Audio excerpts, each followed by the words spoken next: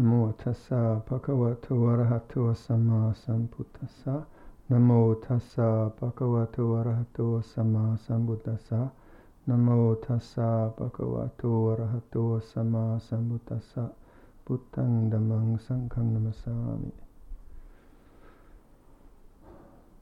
It's easier on the voice. So Saturday today, next weekend on the Saturday, should be the 15th, I think. Yeah, today's the 8th. Ajahn Sucitto will be here. He'll be teaching, leading this day. So please do come. He's one of our more eloquent and senior and much loved wise monks. So he's coming from Temple Monastery, and he'll lead the afternoon meditation. And then the following day we have the Upasambhada, the ordination ceremony. Amarasiri and Venerable Siri Medo will be accepted as full bhikkhus. So it's an action-packed weekend, for us at least.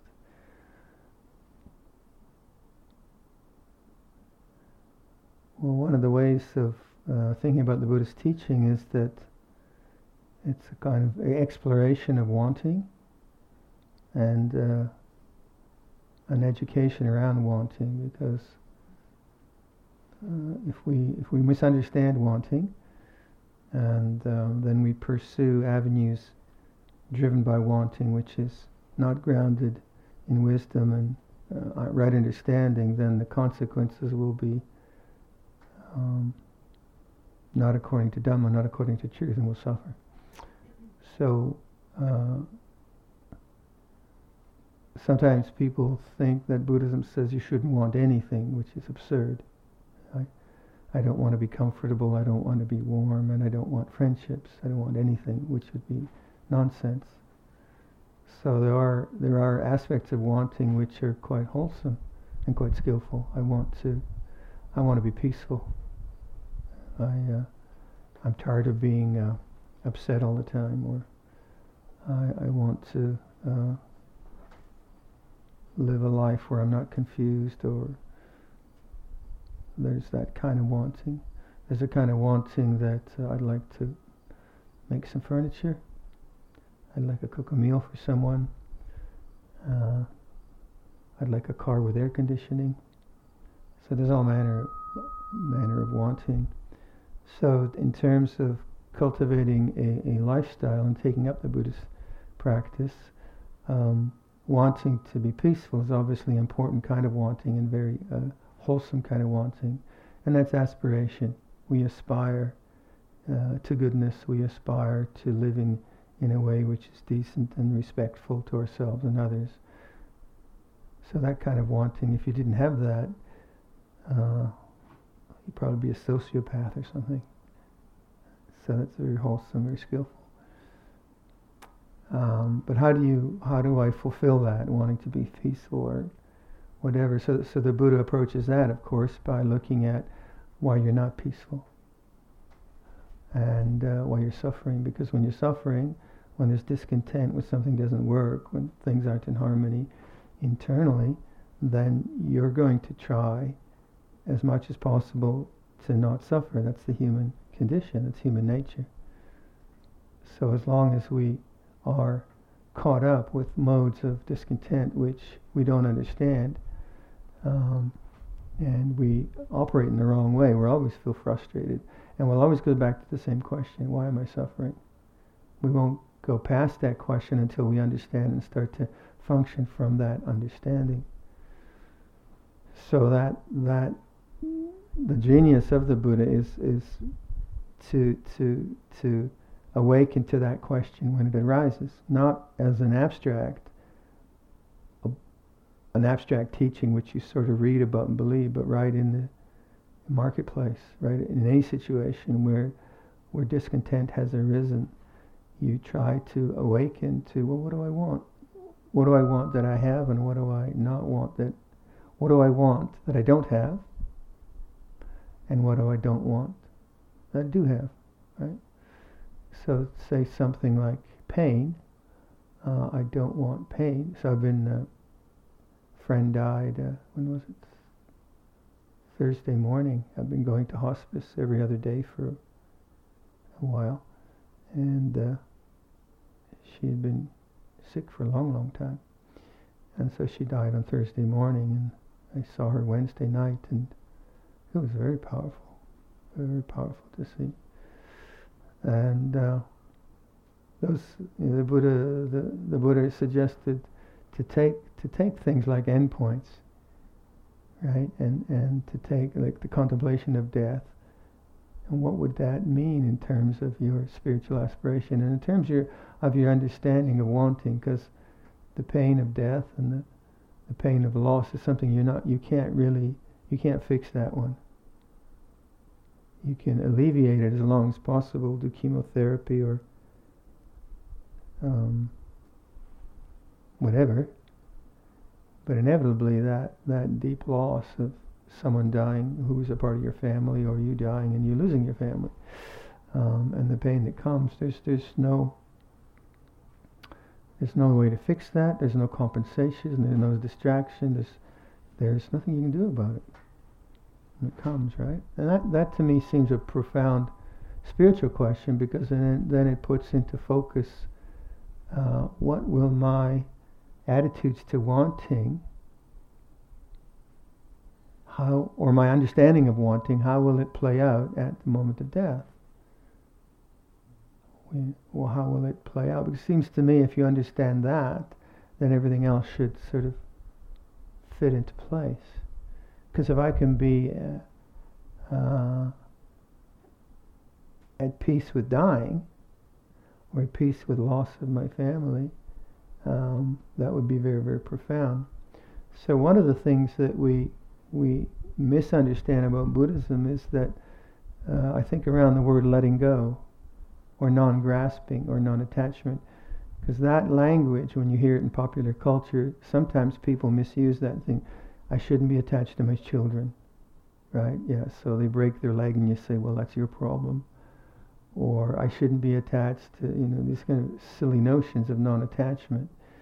But actually, we are attached to our children, and we are embedded in culture and family and so on. So non-grasping or non-attachment is more about how the mind preoccupies itself with things in a way which is bound up by ignorance and non-understanding. So take something very simple. Say you let's say someone dies in the family, and then you had an argument with them, like the month before, and you said something unskillful, horrible kind of thing, right? And then they die, and then you're left with this terrible memory of an argument, and then now that memory is there. You can't really do much about it, because that's the way memory works. It comes into consciousness. So the memory arises, you're sitting, you're having breakfast, and the memory comes up of having argued with Uncle Charlie or someone. And then the feeling of that memory is very, very unpleasant. Very, it's really, it's right in your bones. And in that moment, what would non-attachment be? Or non-grasping, or letting go? What would it imply? Well, the way it would work is you wouldn't preoccupy yourself with that memory. And what would preoccupation be with that memory? It would be the continual re-entering into that memory with thought. So the memory itself, you can't say, I'm never going to have a memory of that argument, because there it is. It's in the stream of consciousness. It's been conditioned by powerful forces, both the argument and then the powerful force of death, which then haunts you. It really haunts you. Now, if you thought that letting go was not having that memory, well, what do you do with that?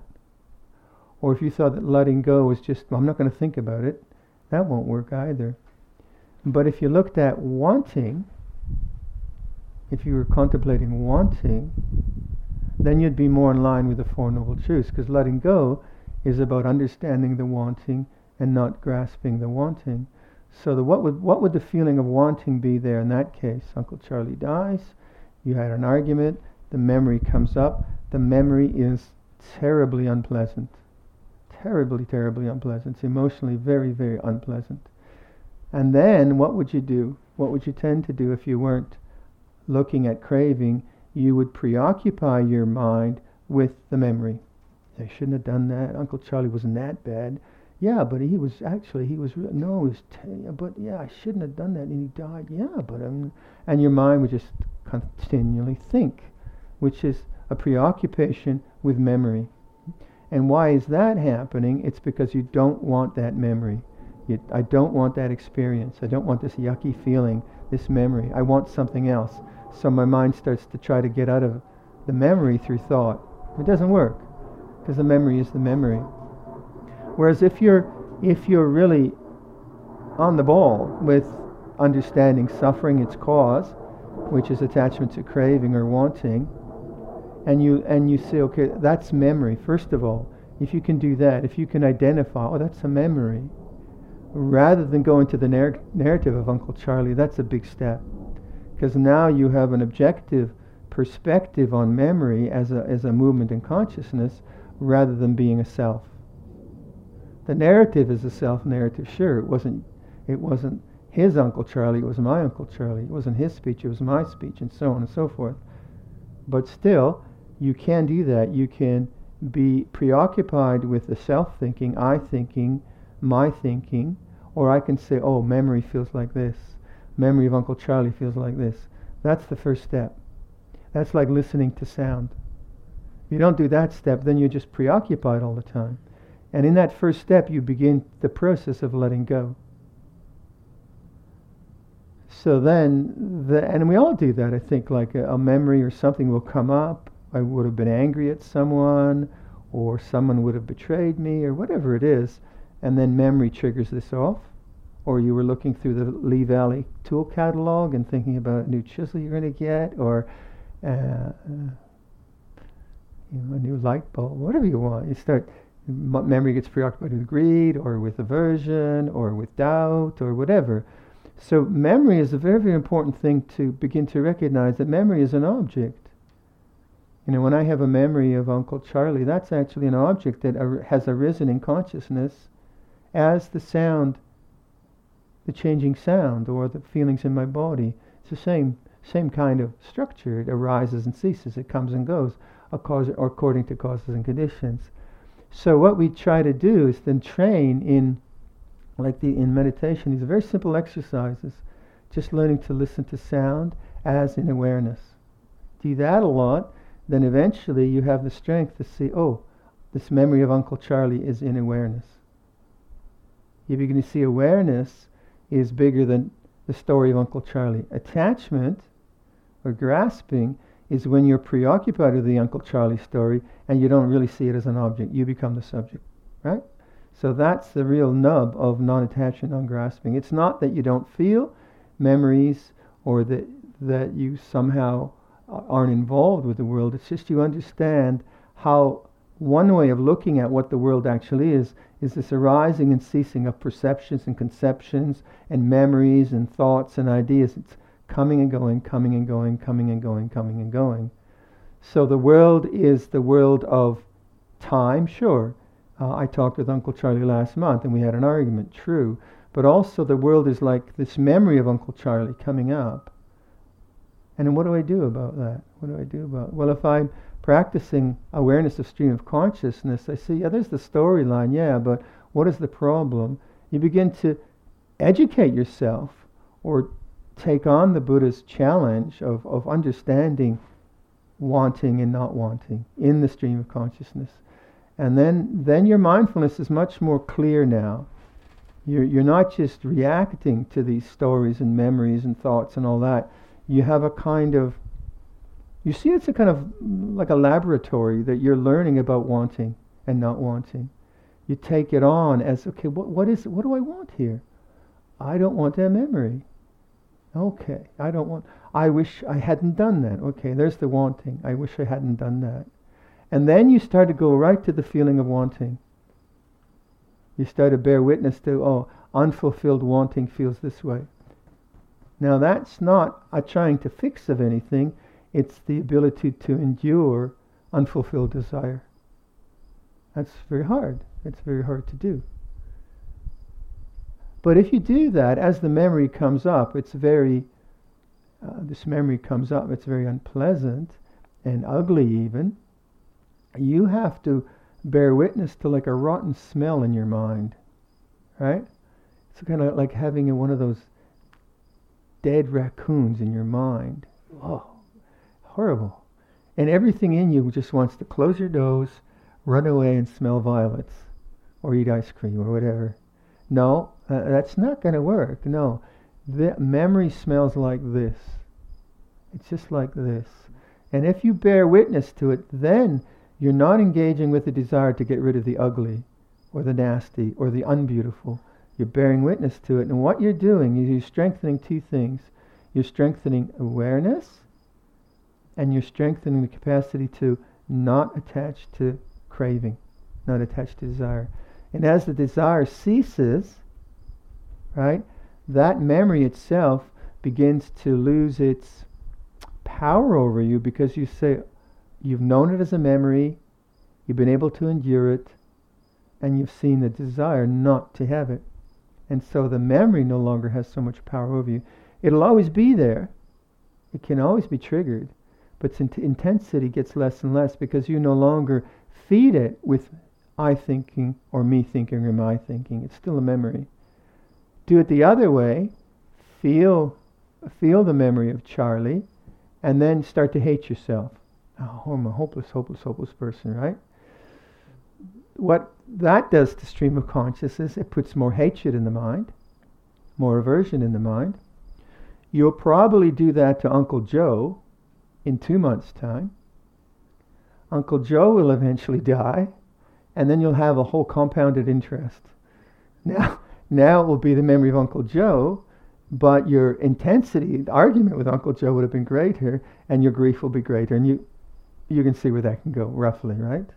So not only is this about Uncle Charlie and a particular incident in your life, it's about how the stream of consciousness flows, which direction it takes, and what is the flow, and how can I nudge it towards more peace, rather than always trying to get the stream of consciousness to be happy by distracting it or whatever.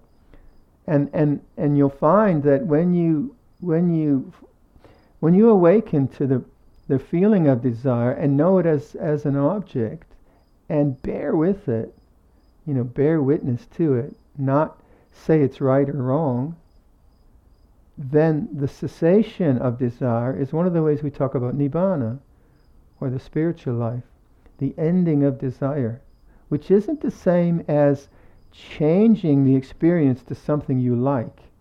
If I don't like this kind of ice cream, well, then I eat a ham sandwich. That's not the end of desire. It's just another desire. It's the substitution, right? And much of consumer culture does that. You feel bored, and what do? Rather than watch the wanting not to be bored, you just seek a substitute and keep the mind. You try to keep the mind excited, but to actually witness to boredom, it's hard to do now. There's so many good things on YouTube, right? But just to witness to that kind of a mindset and not seek an object, not seek a compensation, just know it, takes you to peace. Because your mind is no longer seeking happiness in an object, it's finding refuge in awareness itself, in your real home. That's different. That's different. And it's hard to do because it's not so obvious. Because in the bearing witness to unfulfilled desire, it's not nice. It doesn't make you happy. But in the cessation of desire, you find true peace. And that's the ideas around Nibbana, or the transcendent, or the unconditioned, and so on. This is the idea around it. So if we are investigating the kind of like stream of consciousness, and we're watching how things operate, we have the desire to, like we have social desires, And we have responsibilities within those social desires. So I want to live in a monastery where there is harmony and where we relate with each other in a compassionate way. Well, so we have guidelines, the way we speak to each other, and we don't kill animals, and we don't steal each other's books or whatever we do. If we steal each other's robes, it'd be the same thing, so we don't get into that very much.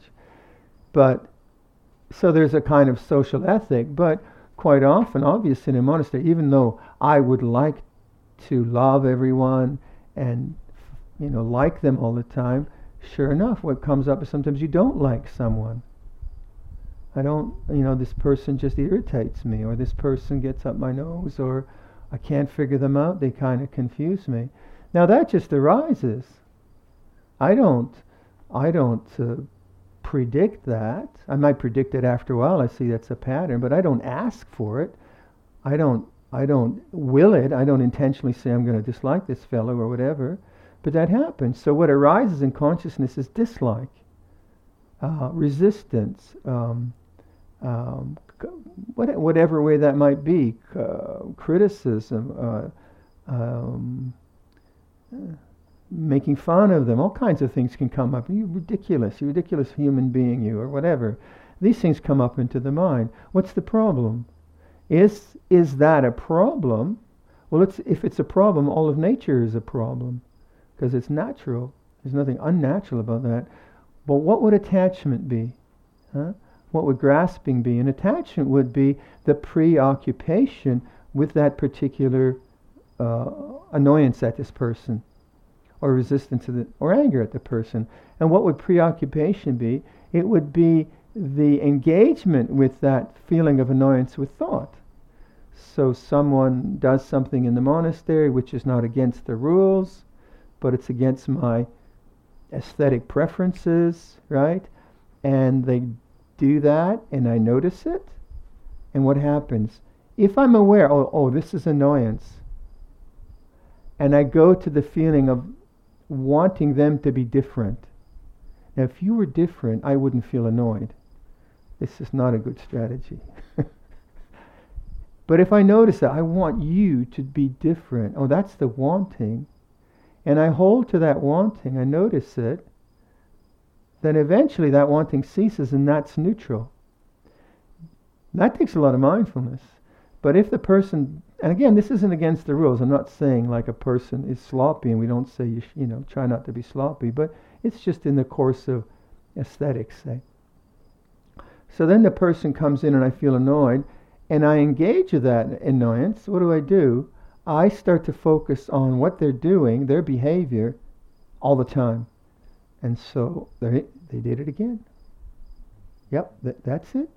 And so I start to pick up on the annoying characteristic, and I preoccupy my mind with them. So it's no longer Sam. It's Sam's way of sucking his teeth, or whatever he wants.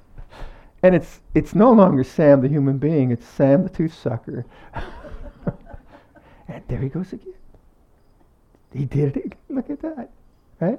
That's a perception which I then hold, and I'm preoccupied. And Sam drives me out of the monastery. I can't do it. I can't live here anymore.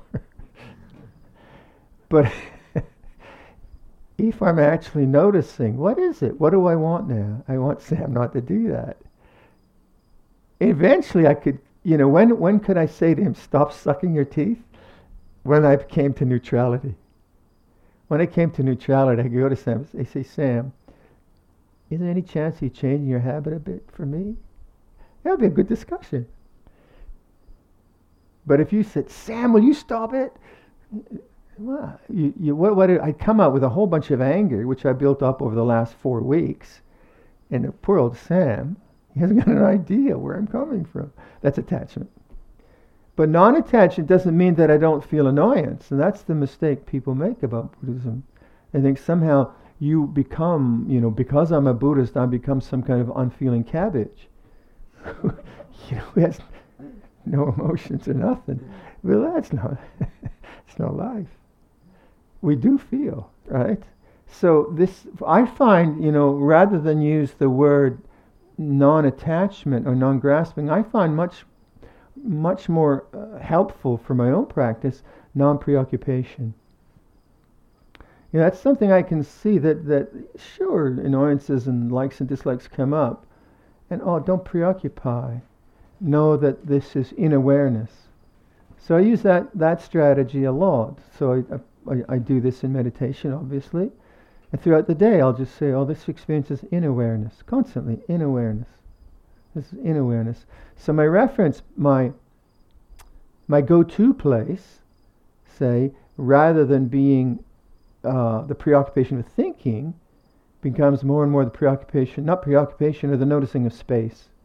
Because when I say this is in awareness, what I'm noticing conscious space, say, as a way of talking. Yeah, this is in awareness. And space can contain everything.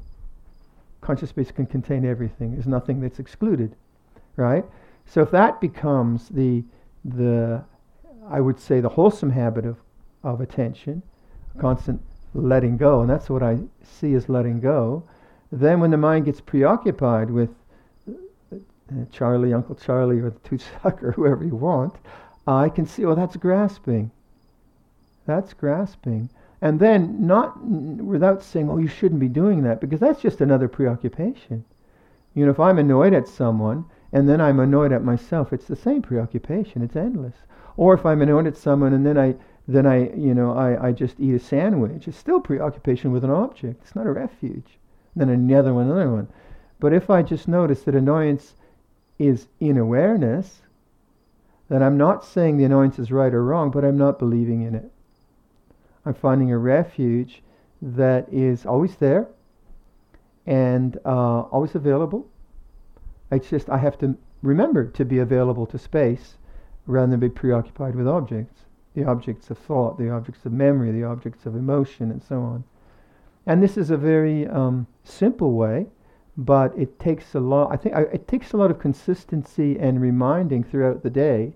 It's a kind of 24/7 practice that you can do. That you because the default mechanisms of most of us when we come into this are thought, intellection, analysis, judgment, because we're trained to be we're trained, we're intellectuals, we're trained to think and to analyze and to solve problems in that way, which is okay, nothing wrong with that. But the kind of liberation that the Buddha's talking about is not in an object itself. You don't find liberation in thought or emotion or in the body or in a social experience or in a taste or a sound or a sight or a physically exciting experience. There's no liberation in that. There can be happiness or unhappiness, but there's no liberation. Where you find liberation is in the non-grasping or the non-attachment with this movement that goes through consciousness. So maybe you might try that, like when your mind is preoccupied, just say non-preoccupation. What would that do for you? As opposed to going to that terrible tendency just to judge yourself and to feel self-critical and then just go back to criticizing the other. That doesn't work because it's still preoccupation. I think our Western tendency towards analysis is unfortunately, it has its uses, it's had its uses, but unfortunately it goes a lot to a constant preoccupation. I've got a Uncle Charlie problem, and I shouldn't be thinking so much about Uncle Charlie. Got a real problem with his own, and that's just preoccupation. It's the same thing, right? It's not. Whereas this is like it's not denying. It's just, and there's space.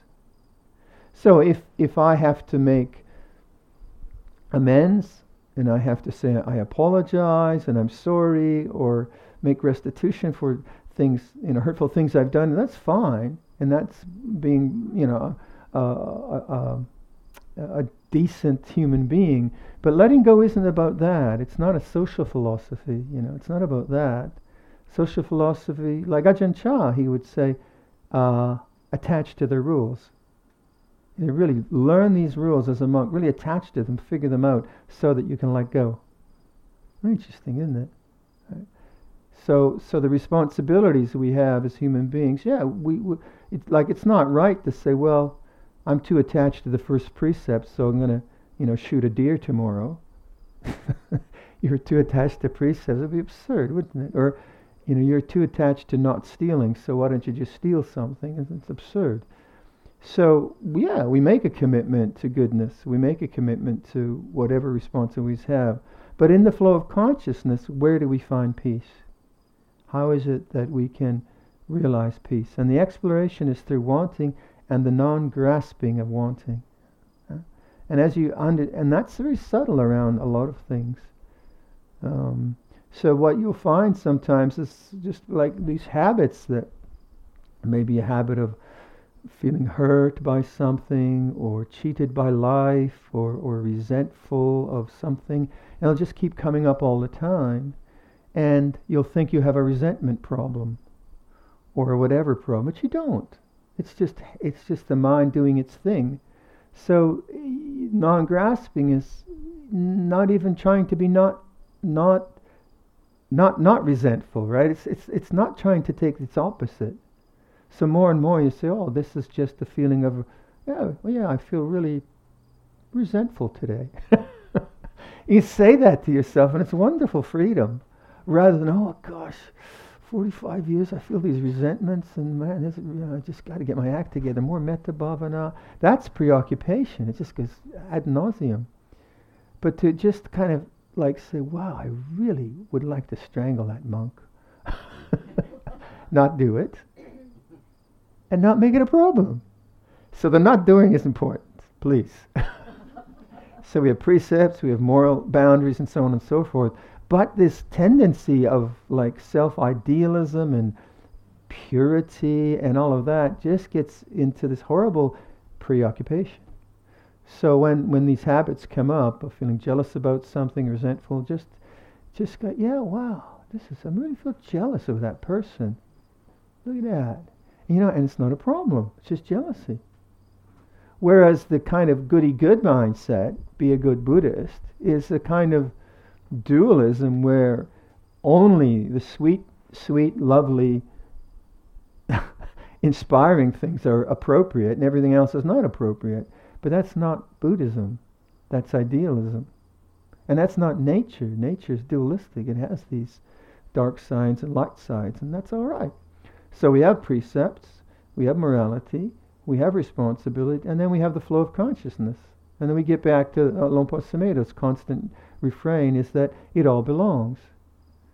That doesn't mean I condone activity which is wrong, but just, feelings of jealousy are a part of nature. They belong in awareness.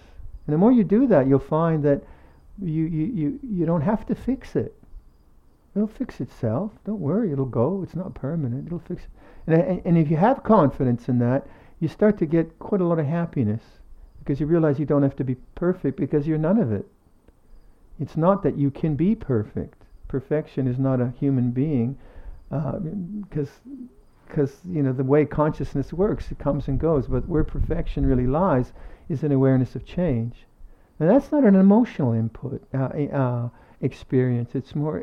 We use this word transcendence. Right? It's a difficult word, or liberation, or whatever. So perfection in terms of feeling jealousy would say, well, jealousy feels like this. That's perfection. Idealism would say I shouldn't feel jealous, and stupidity would believing in the jealousy. Those are the two extremes you can follow. And that's very freeing, isn't it? From a kind of idealism mindset of what's perfect and what I should be. All right. I'll leave that for your reflection. Sadhu,